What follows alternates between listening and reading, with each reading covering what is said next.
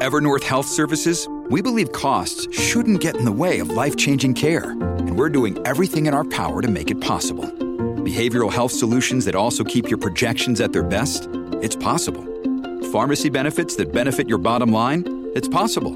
Complex specialty care that cares about your ROI? It's possible. Because we're already doing it. All while saving businesses billions. That's Wonder made possible. Learn more at evernorth.com/wonder. I mean, like, isn't it a bit pretentious to drink tea? I feel like coffee drinkers are kind of more pretentious.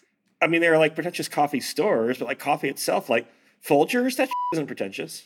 No, that's not pretentious. Nate, do you drink Folgers? Does that even exist anymore? No, I've never had Folgers in my life. See, exactly. Pretentious. Pretentious. Yeah, I'm just saying. I feel like, honestly, on a work trip at a Holiday Inn, I've had Folgers. I don't have coffee in those circumstances. I go to the gas station nearby and buy a Red Bull. Okay. No. I can't believe you said that you're the only normal one. This is so not normal. I don't support this. Red Bull is...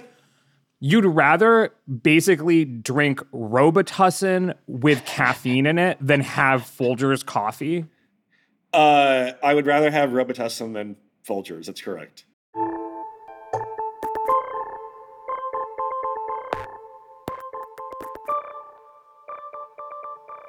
Hello and welcome to the 538 Politics Podcast. I'm Galen Druk. It's October and the surprises are rolling in. OPEC announced it's cutting oil production by 2 million barrels a day. President Biden is talking about nuclear Armageddon, and shoes keep dropping in the Georgia Senate race. To round up everything that's going on, we're going to try to rank the electoral significance of some of the biggest stories in the news right now. Also, as of Monday, Democrats have a 67% chance of holding the Senate, and Republicans have a 70% chance of flipping the House, according to our forecast. Democrats have maintained their single-point lead in our average of polls that ask Americans whether they'll vote for a Republican or Democrat this fall. However, today we're going to ask whether a long-running indicator from Gallup that suggests strength for Republicans is a good or bad use of polling. Here with me to discuss it all is Editor-in-Chief Nate Silver. Hey, Nate. Hey, everybody. Also here with us is Senior Elections Analyst Jeffrey Skelly. Hey, Jeff. Hey, Galen. And Tech and Politics reporter Kaylee Rogers. Hey, Kaylee. Hi, guys. How's everyone doing? It's a Monday. It's a federal holiday. We're still working. Feeling good? Excellent. Oh, and Kaylee, of course, happy Canadian Thanksgiving. Thank you for remembering, Galen. Wow. That's so nice of you. I'm a really thoughtful colleague. What are you doing to celebrate Canadian Thanksgiving this evening? Absolutely nothing. I Skyped with my family yesterday, so. Okay. I mean, how similar is it to American Thanksgiving? It's very similar, turkey, fixins, family, but because I don't have time off and because it's election season, I couldn't swing a trip home, so I'll just celebrate American Thanksgiving instead.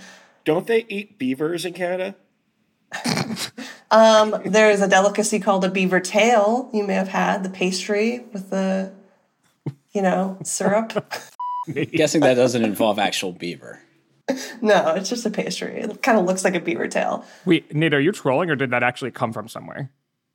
Look, things I know about Canada, they eat beavers, they like hockey, and they have a national healthcare system. Those three facts about our neighbor to the north. That's all you need to know. You've really revised your review of Canada over the past 3 weeks. I think the last time we talked about Canada on Model Talk, you were raving about the country. You're like, why aren't they better known for being such an amazing country? We all have to move to Canada. Blah, blah, blah, blah, they blah. They stole Thanksgiving, to be honest. That's why. That changed our Thanksgiving predates your Thanksgiving. It's a fact. Look it up. Yeah, of course. Okay. I feel like I've said this on a 538 podcast in the past, so I'm just going to stop being the annoying Canadian exchange student. In fact, speaking of exchange students, we have sent our intern, Emily Vineski, to Canada in your stead. She's in Montreal today. I hope she is enjoying beaver on her Canadian Thanksgiving. Whatever that entails, she can report back to you, Nate, once she's back. I'll also say, before we get going, that as usual, we have a live show in Washington, D.C. on October 25th at 6th and I. You can find tickets in our show notes. But we have a big show today, so let's dive right in. Today's good or bad use of polling comes from our former colleague, Harry Enten. Hello, Harry, if you're listening. Last week, he wrote that, quote, Republicans hold a near historic lead on a key midterm indicator. Here's what he's talking about. So each month, Gallup asks Americans the most important problem facing the country today. It's an open-ended question, so people can literally say whatever they want. Truly, if the most important issue facing the country today is that Canadians eat beaver, you can absolutely say that. So for context, 38% of Americans said that it has something to do with the economy. 22% said that it had something to do with the government or poor leadership. And 6% said immigration, 5% said race relations or racism, and it goes on down the line. After asking Americans the most important problem, they ask which party will do a better job of handling that issue. And here's what Harry wrote about that. Gallup's latest data shows that 48% of Americans believe the Republican Party is best equipped to address the most important problem, while 37% believe it's the Democratic Party. This 11-point Republican edge is one of the best they have ever had.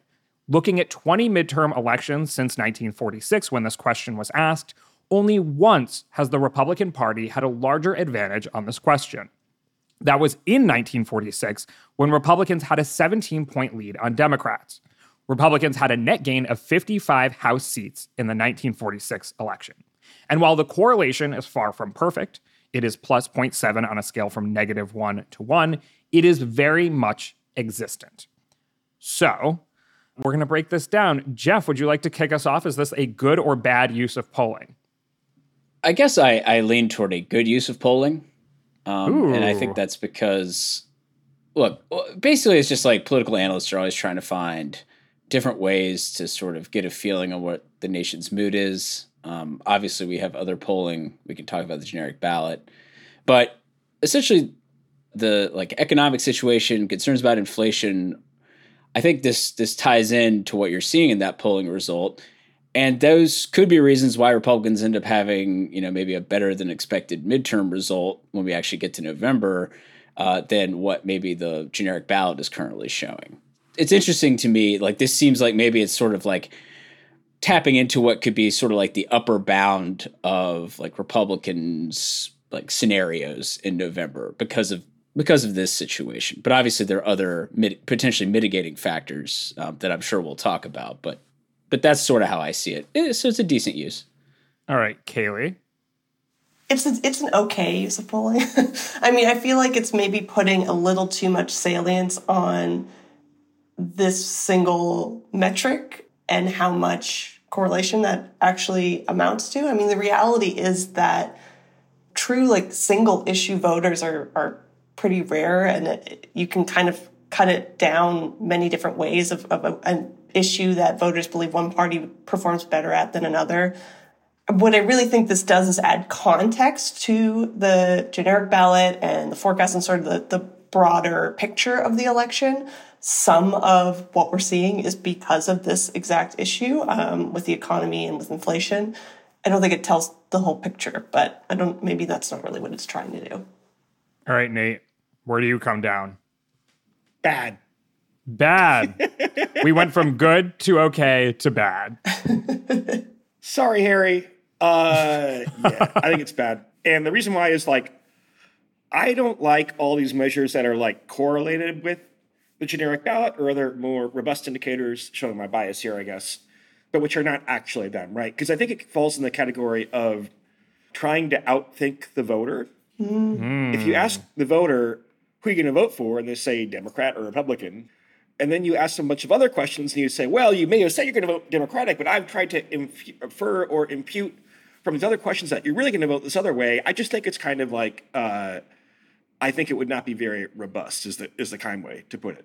You can ask as many questions as you want. You can go back historically, and there aren't that many elections. You're going to find some through chance alone that correlate well with past outcomes. I just am not a fan of this kind of thing. Yeah, I mean, you can think that you prefer the Republicans on the economy, and you can think that the economy is an important issue, and you can still vote Democrat. That doesn't necessarily add up to a meaningful result, especially when it differs from the generic ballot in this way. Yeah, I mean, especially like in an era like now where, some of the reason to vote against the Republicans are not about policy. If you're a Democratic or swing voter, potentially, it might be about risk to the electoral system, right? Or risks on the Supreme Court and things like that. It's not like Democrats are making the pitch that, hey, we're better on economic policy, right? It's that the GOP has a lot of baggage for a certain segment of swing voters. I mean, in fact, in different metrics, we see this spelled out. So, for example, the most recent New York Times Siena College polling, Republicans had a 14-point advantage on the issue of the economy, but Democrats had a 2-point advantage overall. I mean, people often say that the economy is their most important issue, but a 16-point gap between sort of where voters' preferences are between the two parties and where they rank them on addressing the economy. I mean, is that a little unexpected? Is that more than usual? To me, I think this is probably all priced into the top line number, meaning the generic ballot, right? The economy is a big reason why Democrats are probably going to lose the House, right? Why the Senate is, I guess it's lean Democratic in our forecast now, but not for sure. It's a big liability, but I trust voters to weigh these issues for themselves. That's the whole point of polling, I thought, is to defer to the voter and let them kind of tell us what they think and not impose some preference on them. Another thing to consider with all this is in Gallup's polling, 38% said the economy was most important, or some economic element, some part, something related to the economy. And I bet a lot of those people were saying inflation. And it's worth remembering that in our polling with Ipsos that 538's been doing, we have definitely found, certain issues you're going to get a lot more responses from one party or the other. So actually in our polling, inflation, Republicans have been almost twice as likely to name inflation as a top issue than Democrats. So also keep in mind that if a lot of people are naming things related to the economy, they may be more likely to be GOP leaning. And that might be part of why you're seeing Republicans more likely to handle that top issue. So it sounds like you're coming around. I don't know. I want to give you the opportunity to defend the good use of polling designation that you gave it up front. I mean, I think it's a question of it's like an interesting pattern. And it does, I think, to Kaylee's point, maybe it's a good use in the sense that it adds some context to the situation. So I don't think it's bad. I also definitely was not saying that you should rely on this instead of looking at the generic ballot or something. I think it's still good in the sense of it's an interesting pattern that, I mean, even in our forecasts, the 80% range, I think we have Republicans at 242 seats as sort of the high end of the 80% range of outcomes. If that were the result in November, maybe this would sort of be something we could look back on as part of the reason why. Is it a question of what gets the most emphasis we're now in the final month of the election? Say, we're about to talk about this, but gas prices start to increase, the economy becomes more salient in voters' minds, that this is pointing to that potential upside for Republicans?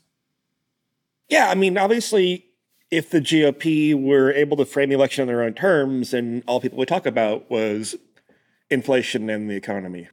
But there are lots of other issues, and both the Democrats and voters have a chance to evaluate those as well. Will the economy become more salient as election day approaches? I mean, I think we're going to think more about that. Maybe enough time has passed that abortion seems less salient to voters.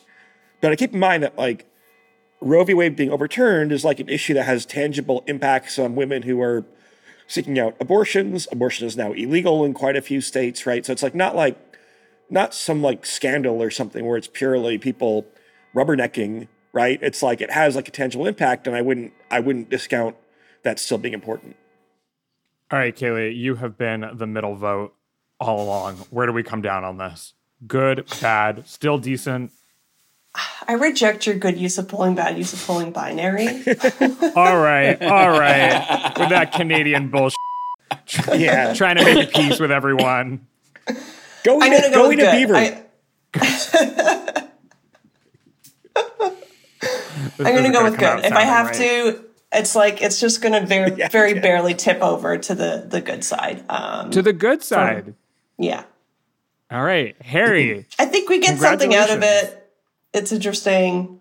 Well, okay, here's where I agree with you. Gallup has been asking this question since 1946. There are few polling outfits that have that kind of historical data. And so it is just nice to have some sort of reliability in a changing world, kind of like Queen Elizabeth II for our Canadian audience. We would have more of that if Gallup would go back to polling the generic ballot some.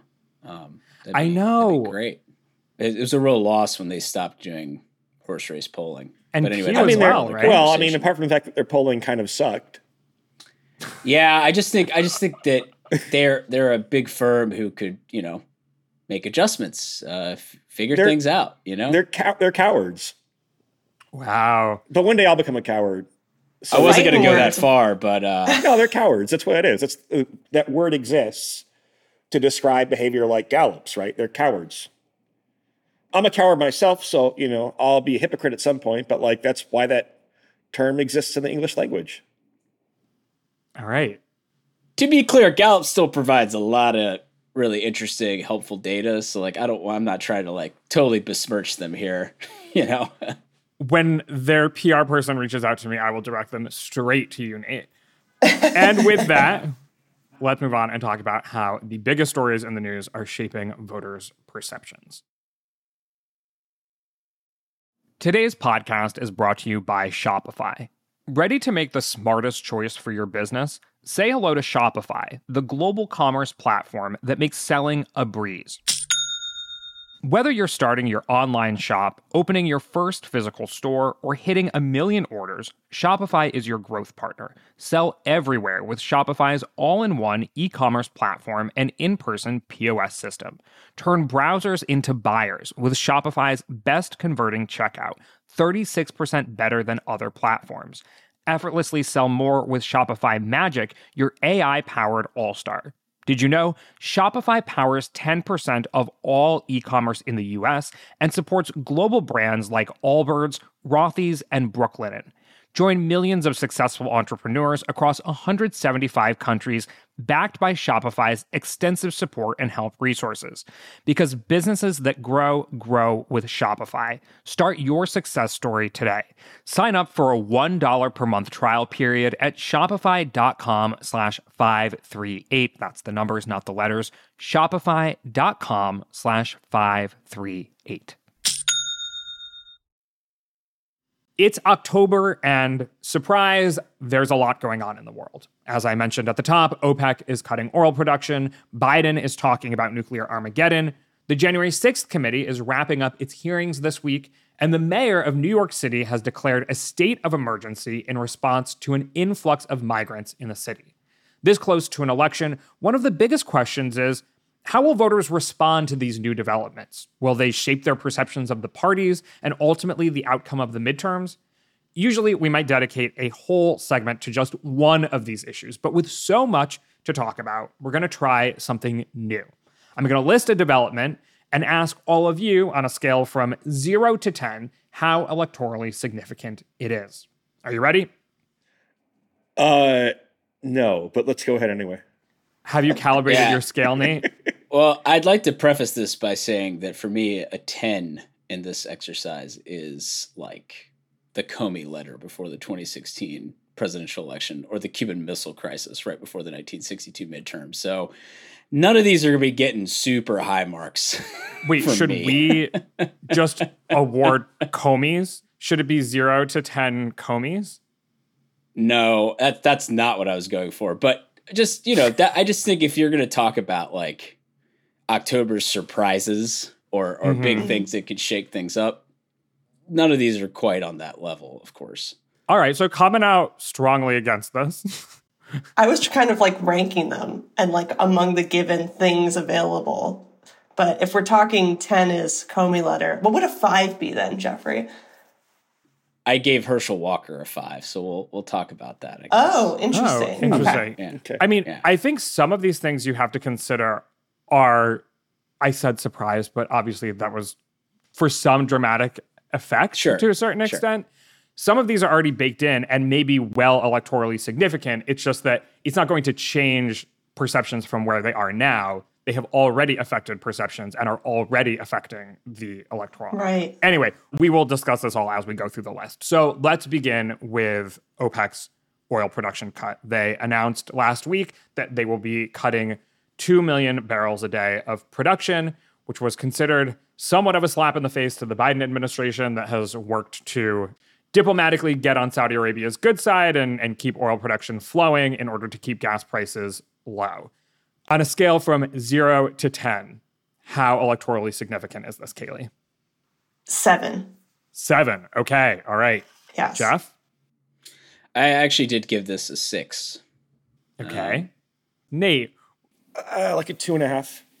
Whoa. All right. Already coming out swinging. Yeah. So where there's debate, we will allow it to flourish. Otherwise, we got a motor. But there's clearly a gap here. So let's get to it. Nate, what's your reasoning? So first of all, this doesn't take effect until November. Second of all, like, what kind of share of overall oil supplies are there? I mean, the U.S. can open up more oil production on our own. The market didn't react pretty strongly to this. So yeah, if you like guarantee that like gas prices would increase by $1, then that would be a high score, right? But I think there's a lot of noise in gas prices. And again, this would have a delayed impact, a delayed onset. And I think people are like attributing like a big rise in gas prices to this, whereas I don't know if it's clear that would actually translate so linearly. So let me frame this maybe a slightly different way.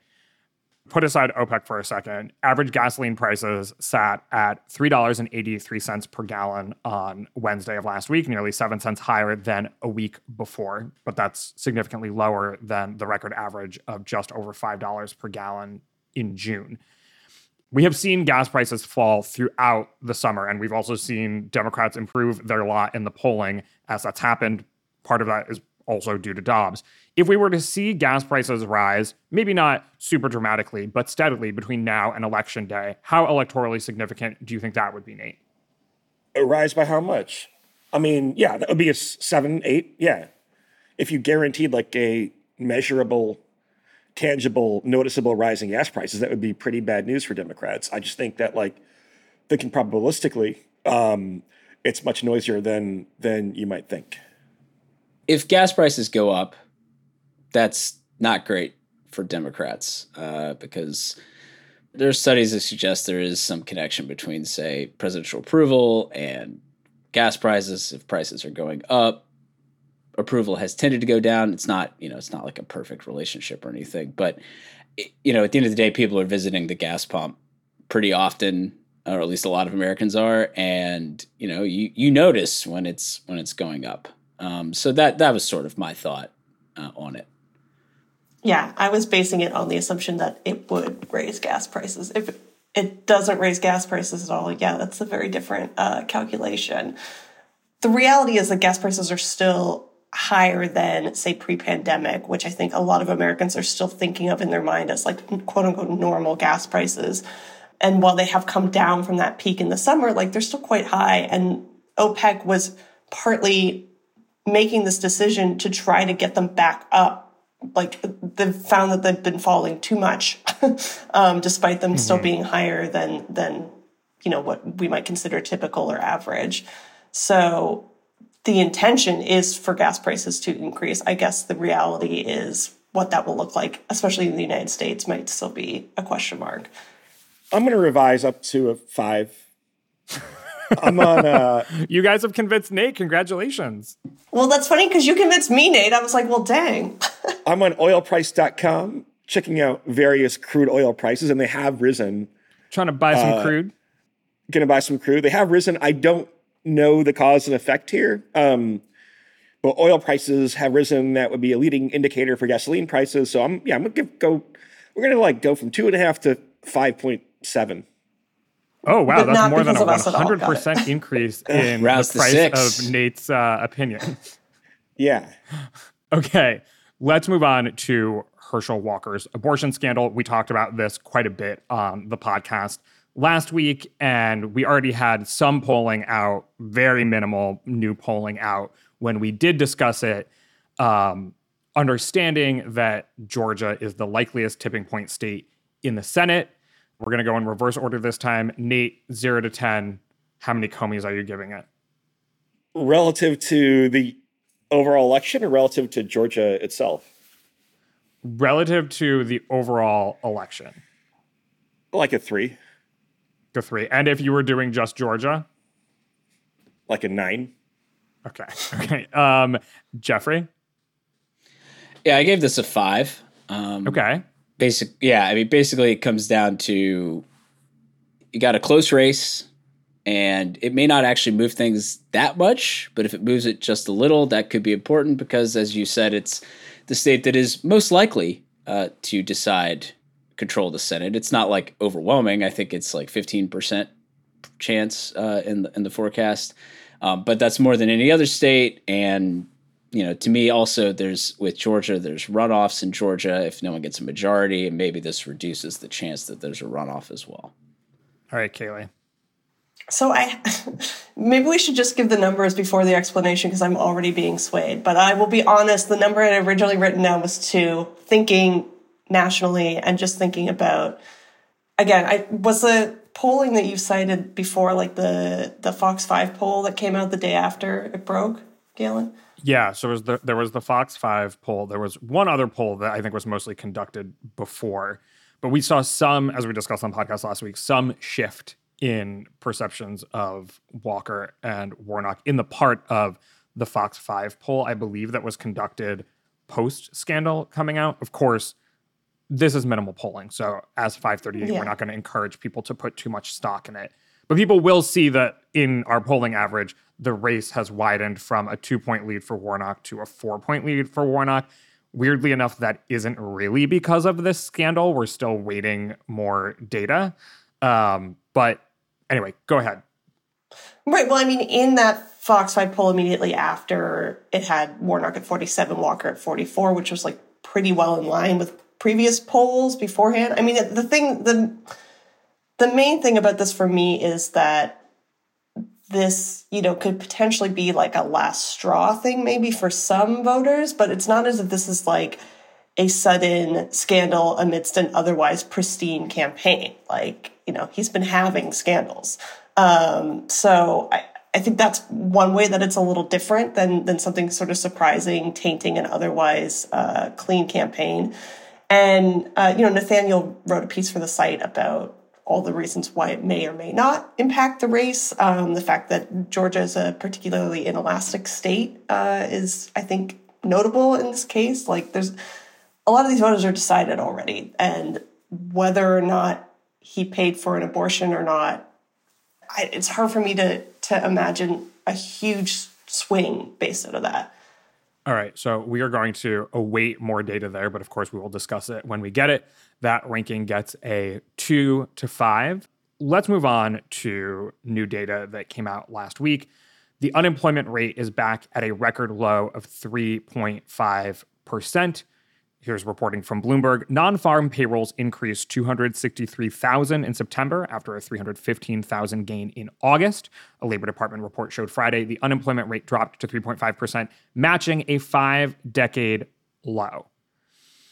This is somewhat complicated news, I think, because of the inflation factor here, but we're going to start with Jeff this time. How are you ranking this from a 0 to 10?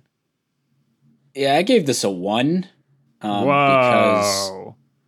Because I think that there are other aspects of that report, latest unemployment data, that the overall labor force has shrunk. People aren't seeking work who are of working age. And I also think that just the fact that the public's overall confidence in like economic conditions is not great. Like consumer confidence is not great. So this number to me doesn't really represent very much about the state of the economy for a lot of people. So to me, it's just not really all that important at all. Okay. I mean, now, to be fair, if unemployment were like 10%, that would be, an 8 and would be terrible for the incumbent White House party. Kaylee? I give it a 2. So a lot of the same thinking as Jeffrey. I think, again, if unemployment increased, I think that would be making waves. But the fact that it's still low, I don't know that Americans are like appreciating that, so to speak. I think it's not like there's 2 jobs for every unemployed American right now. And yet the majority of Americans in several recent polls say that they believe that we're currently in a recession. There was one from The Economist and YouGov in the summer was the most recent I could find. And 61% of Americans said that we're in a recession. So like the perspective and the perception of the economy is not good, regardless of how many jobs there are. Mm-hmm. All right, Nate? Like 5.4. What did I give the other one? Yeah, it's in the same region, I think.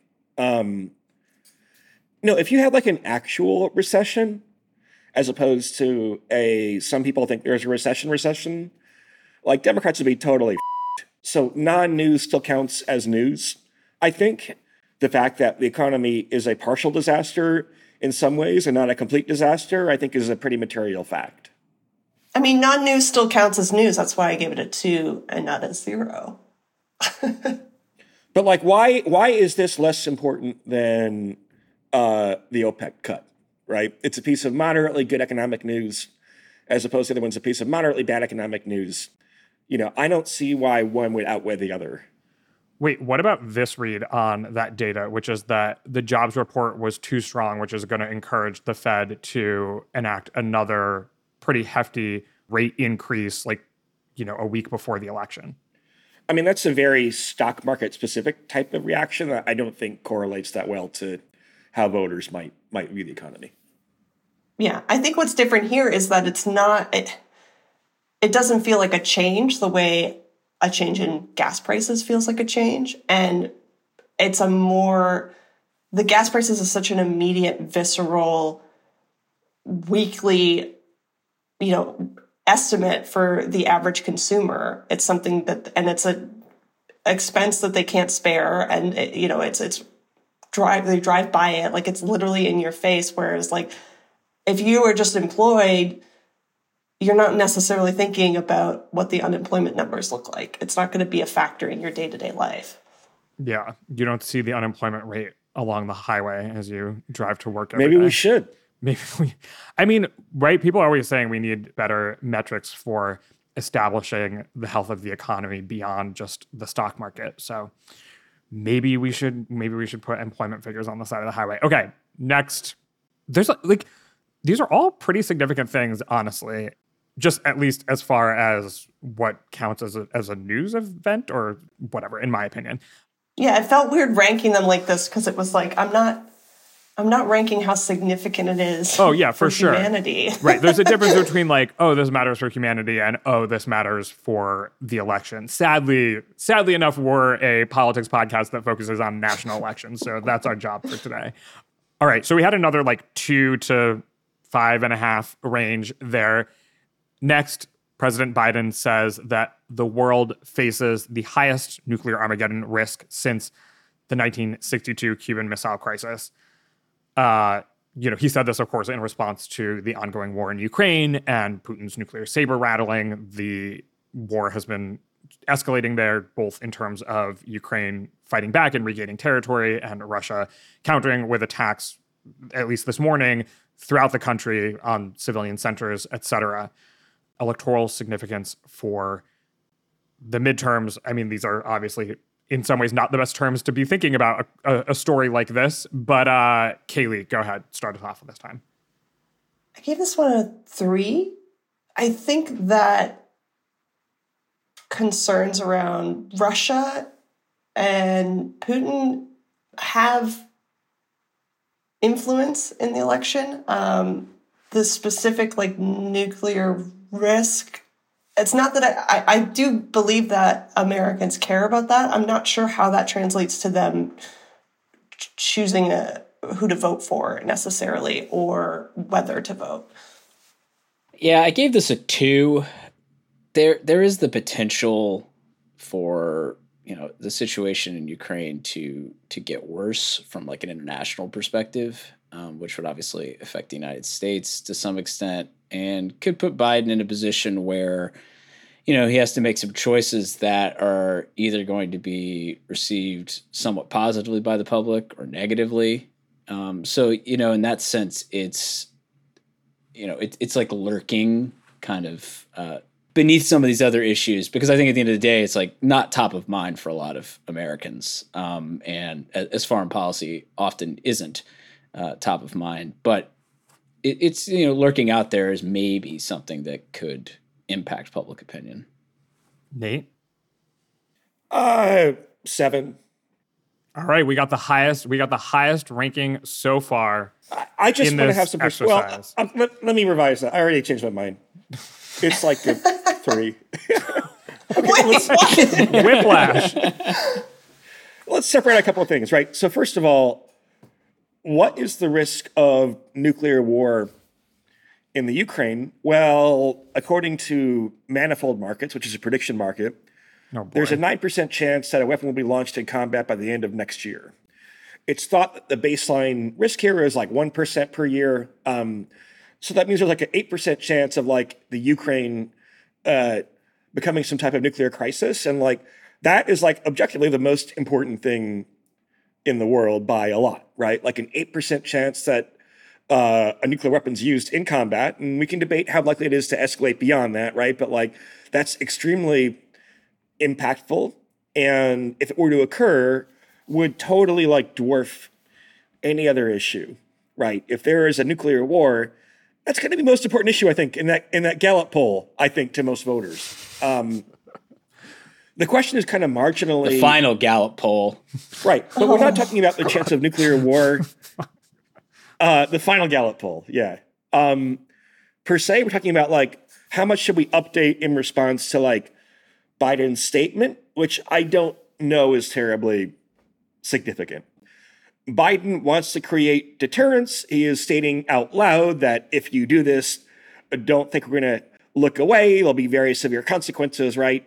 But I think it's somewhat priced into Putin's calculation or lack thereof anyway.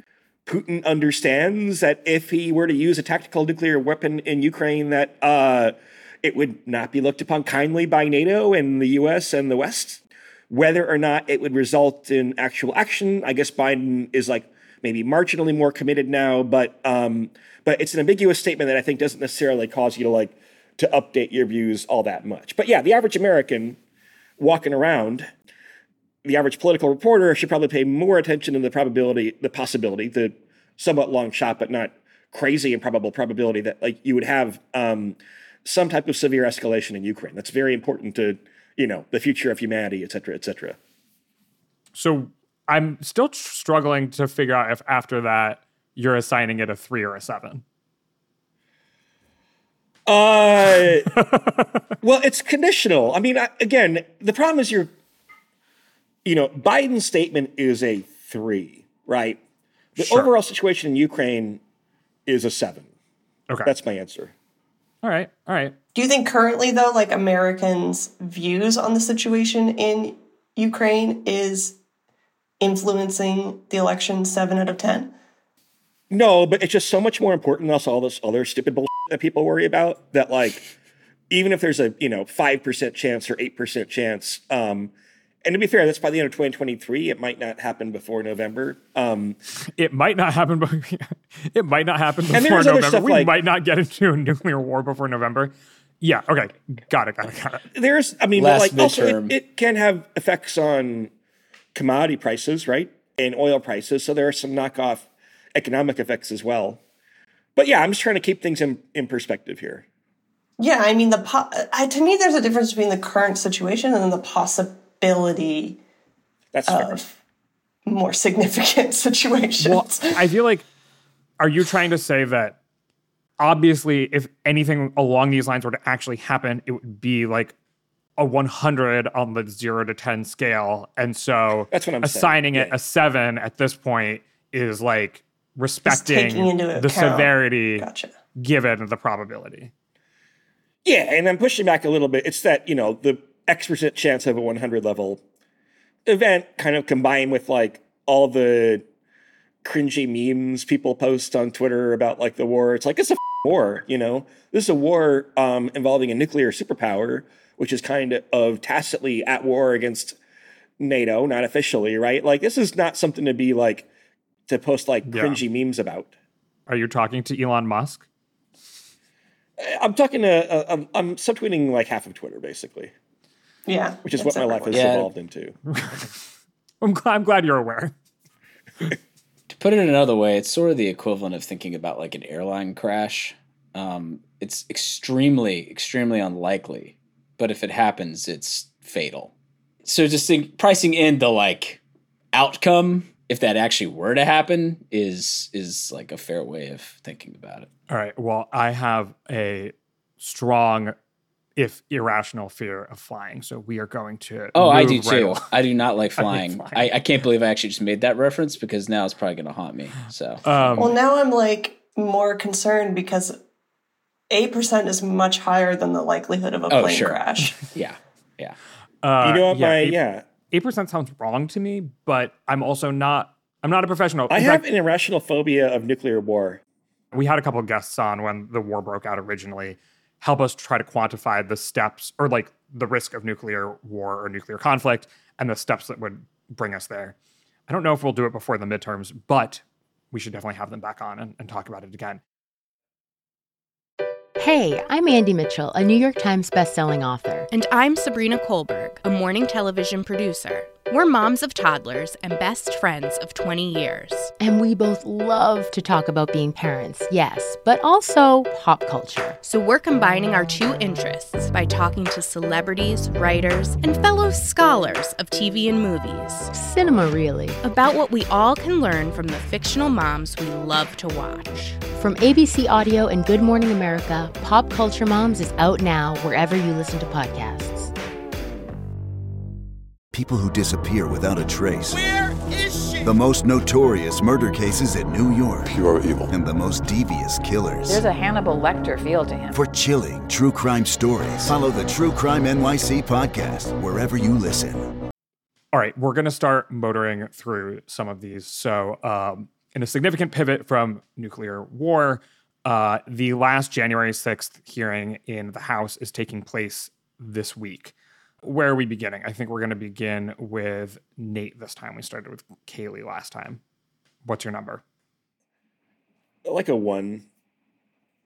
I mean, it's not, again, this is all like the difference between like the marginal impact of this action versus like the impact of the issue overall, right? Like, I don't dismiss January 6th as being a factor for some voters. It's a little bit hard to nail down in a poll.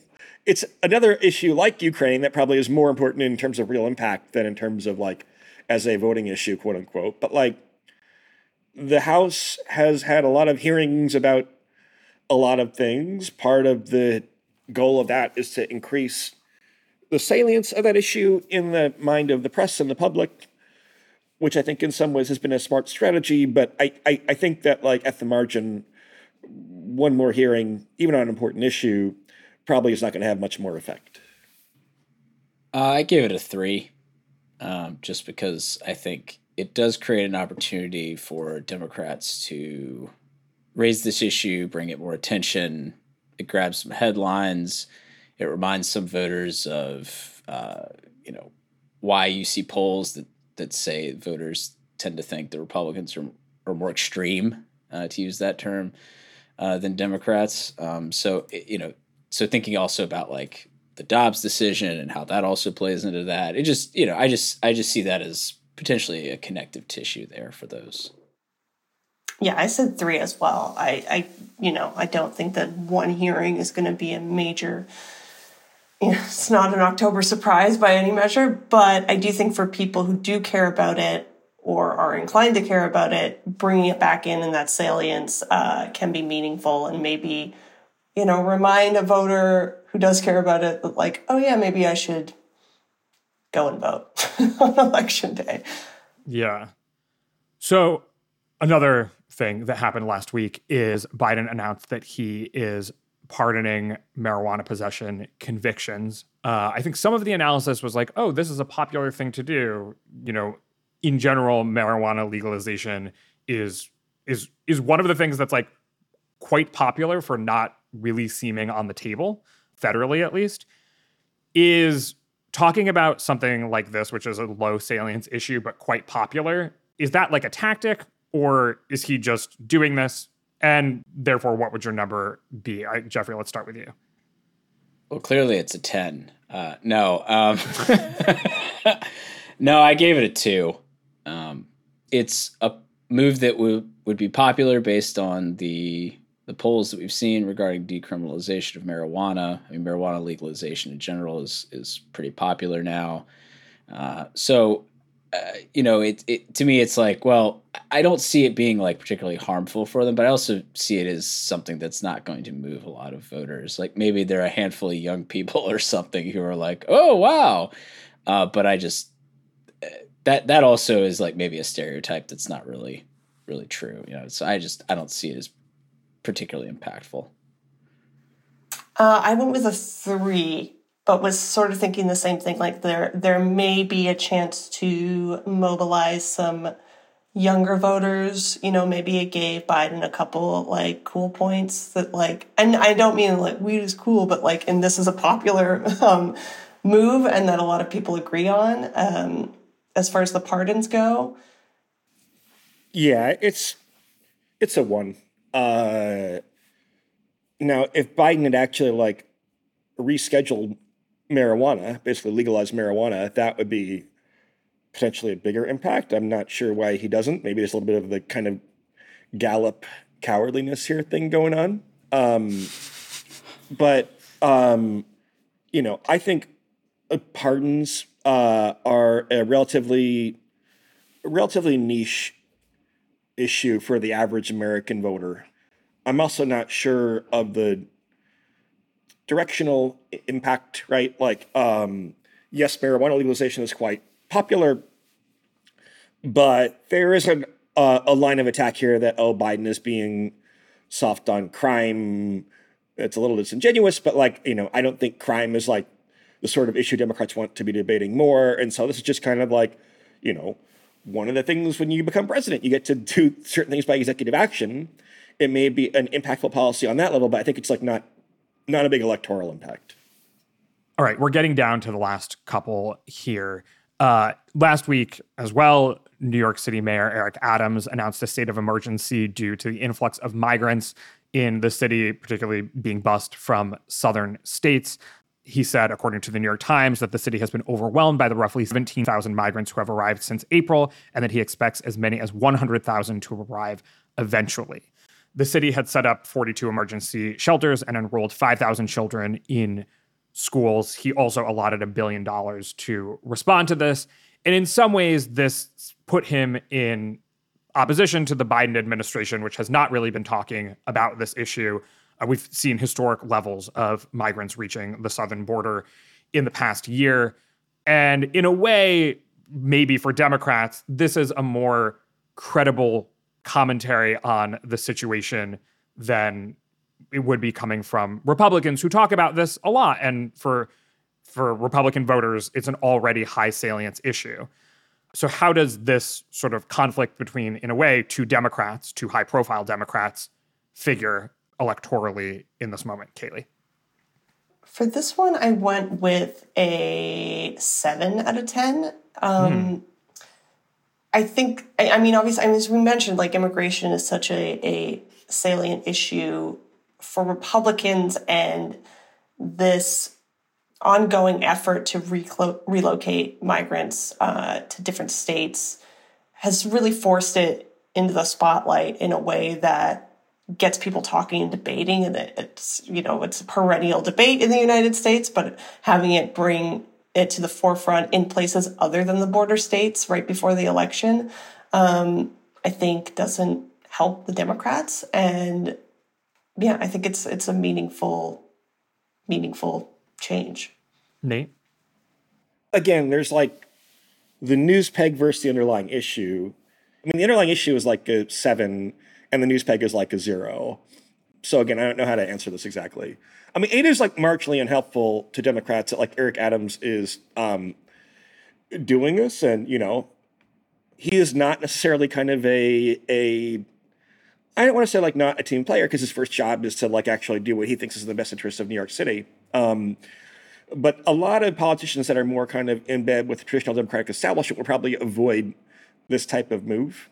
But, you know, I don't know. Maybe it's a one just because it does kind of give some credibility to the fact that like, oh, even Democratic politicians are worried about this. And that kind of is a narrative that's unhelpful to Democrats. Yeah, I gave it a 2 for similar reasons to Nate. I mean, it's just a situation where there's clearly like an issue at the border. There's clearly like a challenge with the ongoing number of migrants reaching the border, like record levels. But from just like a political electoral standpoint, you know, our polling with Ipsos has basically shown very little change in terms of the share of people who say it's a top issue, like immigration as a whole. And Republicans are much more likely to care, and yet the share of Republicans saying that it's a top issue has been pretty similar across all the polling on this. So I mean, maybe it's reaching new levels or something, and we'll find that the share who think it's a top issue has gone up, but it makes me a little gun shy to say that like, oh, this is a big deal. Mm-hmm. Does it like keep it in the news and in people's minds, like in the forefront in a way that if it had faded or something, some other issue was taking precedence, immigration may be an even less top concern for people? No, that's yeah, fair. I think there is that's a little bit of a compounding issue here, which is that when you talk about rising gas prices or a Democrat talking about like a state of emergency based on migrant arrivals in a northeastern part of the country, or, you know, you add a couple things together and all of a sudden it changes the environment from over the summer, which was abortion and falling gas prices and Trump-backed primary candidates winning nominations and things like that. It changes, and that kind of changes the direction of the race overall, I would think. But to some extent, I mean, this happened like what, on Friday, 3 days ago? So we kind of know, right? We kind of know like what effect this has on the news cycle. And I think it has not metastasized into like a major story, right? I'm on foxnews.com, which is a place that you would think would emphasize this. And I can't find on the surface any mention of the story. Let me keep looking here. I keep searching for I'm sure New there's York. another immigration There's story. a headline about the New York Jets, right? There's a headline about crime in New York, but not about this declaration by Adams, I don't think. Oh, it was a really hot topic on Patriots.win, though. Sorry, just had to check. It's a real politically diverse group on that website. Yeah. A lot of swing voters there. All right, let's wrap on this. Less than 4% of those eligible have gotten updated COVID boosters. That data was out recently. I don't remember the order that we were in at this point, but Jeff, we'll start with you. Yeah, like a 1? A 1? Not really. Yeah. I just think a lot of people people want to just be done with the COVID pandemic. You know, there are occasional little things that pop up, like you still have to mask in certain conditions or, you know, what have you. But I just think unless you're going to have a real surge and a lot of people are affected, COVID stuff is going to mostly be a 1. Mm-hmm. Nate? Yeah, I mean, you know, is it possible that we would have a severe COVID surge within the next month, right? I don't know. I mean, there are people that are worried about new variants, but the people are always worried about new variants. And at this point, the credibility is pretty you know, as we enter winter and there's increasing vulnerability in the population, you certainly could have a COVID resurgence. I think it would be pretty bad from the standpoint of public health and public policy. But I think there's enough predictability that we can probably say it's a little too early for there to be a very serious surge. I think we would have indications of it in other countries. So probably it's not much of an issue for the election, but like, you know, I think people should get their boosters if they're eligible, which I guess everyone is, unless they didn't get their first vaccine. And I'd be worried about like a COVID surge in the winter. I just don't know if we can have one by November enough to put COVID back on the radar screen for Americans. I also gave it a 1. I just wrote about this for the site about how little Americans care about COVID anymore, how little of an issue it is top of mind. One of the things we did, Mary Radcliffe, our researcher here, helped me pull the questions pollsters have been asking people, and questions about COVID have been dropping dramatically. Pollsters aren't even interested in asking what people think about it, and people aren't interested in telling them. It's a 1 because there's always the possibility that something crazy happens with COVID. It's not a 0, but for the most part, Americans aren't thinking about it anymore. It's just kind of a part of life, and the fact that many Americans haven't got their booster isn't going to register in a political way. However, signs of a potential new wave coming. I can't smell anything. Reviews of Yankee Candles have been going up. Have you guys seen this? There's actually a correlation. For every 100,000 new COVID-19 cases per week, no smell reviews increased by 1/4 percentage point the next week. So something might be brewing. Hold on. Good or bad use of data here? Good.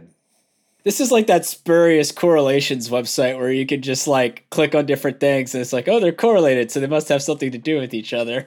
Wait, hold on. So to be fair, maybe it might not be spurious. I'm just saying it reminds me of that. Okay. I mean, because that's a real I don't know if is that still a thing with Omicron? I know that every wave has had different symptoms or whatever, and that Delta was more inclined to make you lose your taste and smell than I think Omicron is, but it included, I'm quickly reading an article about the study or the review of the data, and it included the Omicron wave. So I had a gaslighty loss of taste and smell, or it wasn't too bad, but it was just enough. A gaslighty. Okay. First, I didn't realize you were using the word that you were using, and I was things tasted and smelled like gas. No, yeah, it was exactly enough loss of taste and smell to make you wonder if it was all in your head. It wasn't much, but it was some. Pizza. Your body was gaslighting you? Yeah. No, I do think there's some evidence that Omicron is less associated with this symptom. I don't know where I read that, somewhere on the internet, but I think that might be right. Yeah, I had Delta and I was out. I couldn't taste my 2 shots of espresso in the morning. It had less of a taste than New York City water, right? New York City water still tastes like something. This tasted like an absence of taste that was honestly crazy.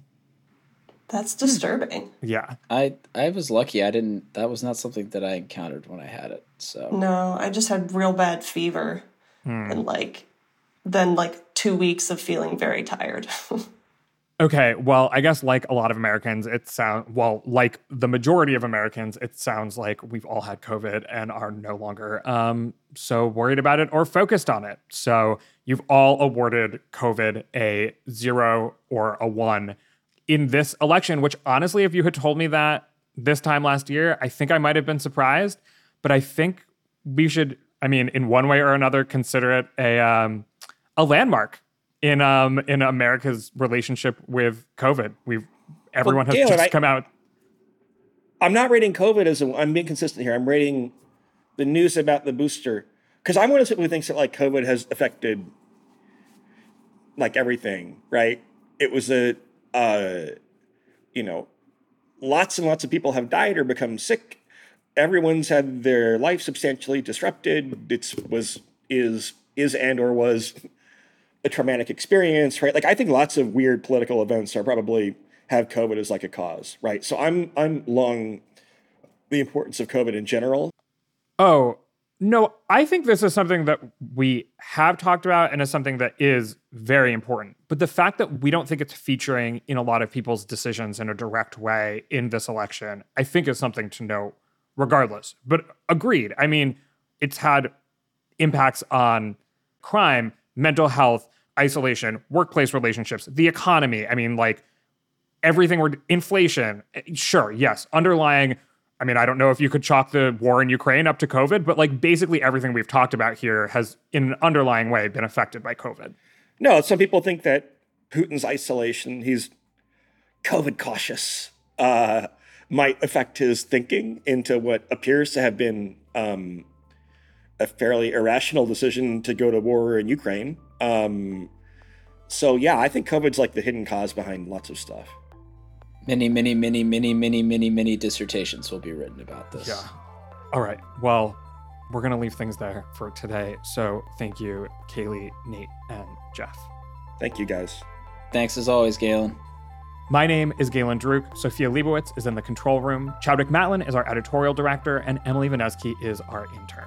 You can get in touch by emailing us at podcasts@538.com. You can also, of course, tweet at us with any questions or comments. If you're a fan of the show, leave us a rating or a review in the Apple Podcast Store or tell someone about us. Thanks for listening, and we will see you soon.